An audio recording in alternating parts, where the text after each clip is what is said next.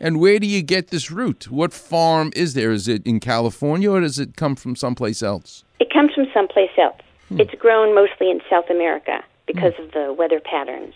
So in the U.S. market, of course, you have to ask yourself, what is in the market here? What do I have access to? And I found a place where I was getting my products blended, like these big ribbon blenders. This particular co-packaging facility started to import cassava flour. And so that's when I started playing with it and figuring out I could get it.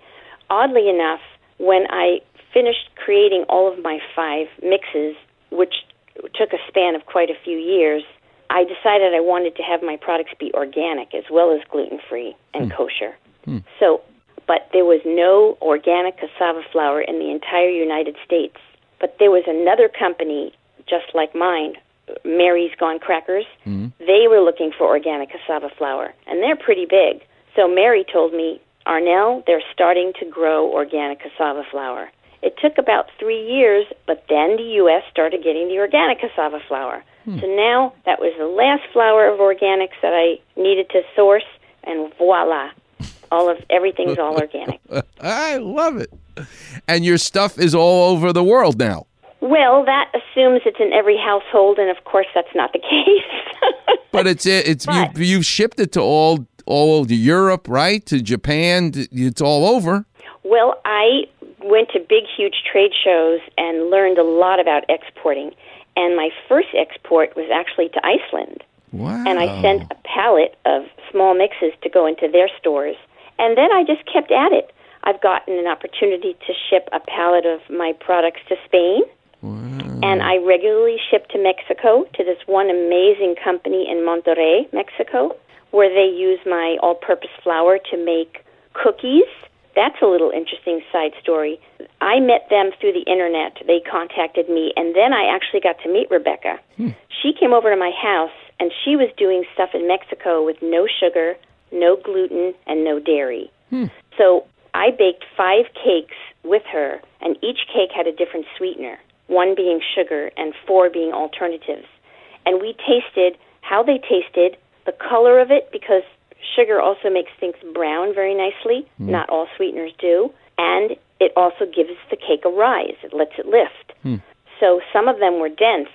And then she said to me, can we fly you to Mexico and come work in our kitchen and develop some recipes for us? And I said yes. She flew me there, and in 2 days, I created 14 recipes, mostly for a type of a cookie, because she wanted to do her non-dairy yogurt, non-sugar yogurt, and put it in between cookies like a whoopie pie. But when you freeze a cookie, it's hard like a rock, right, and that's not going to work. Right. So I just looked around in her kitchen, in her commercial kitchen, and I saw a big tub of cashew nut butter under the sink, or under the little table. And I said, can I use that? She said, yes. So I added the cashew nut butter to the cookies, which that oil lets it not freeze like a rock, but still gives it a little bit of a bite, but your teeth can go into it. And there you have it. Oh, my God. You're amazing, Arnell. Well, it's just, I think it's doubly amazing because it's fantastic because it tastes great and all the stuff that you're using. But what makes it next level is it's also solving a problem. So you did the ultimate. God gave you lemon and you made lemonade. You didn't just sulk about it. You actually turn it into an asset. And that's what true success is in life. You don't just make a problem go away. You take the problem and you make it into an asset. And that's what you've done.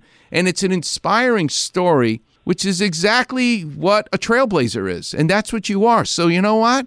I am graduating you up to the level of Billie Jean King in sports and Carol Kay in music. You belong at the table. You have a seat at that table.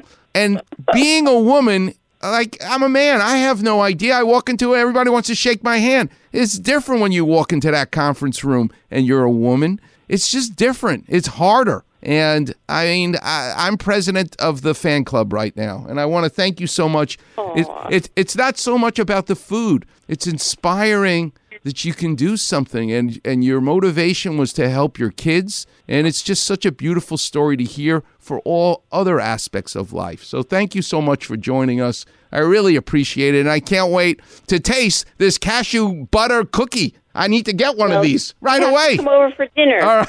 I would love it. If your listeners are wondering about how they can go on a gluten-free diet or if they want to explore, my website under the diet information has that elimination diet. They can just download and do it, and that's arnellsoriginals.com. And how do you spell that? ARNELS. Good. And the word originals with an S. Okay.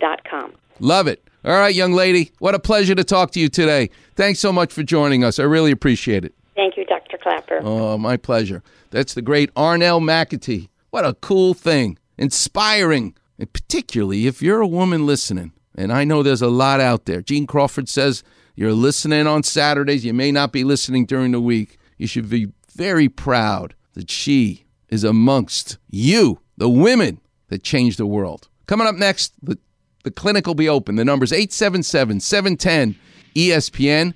And now I think I can tell you the secret that I've discovered in Pink's hot dog, the chili that Betty Pink came up with. And it has a little bit something to do with what Arnell McAtee told us. You're listening to the one and only Weekend Warrior Show here on 710 ESPN.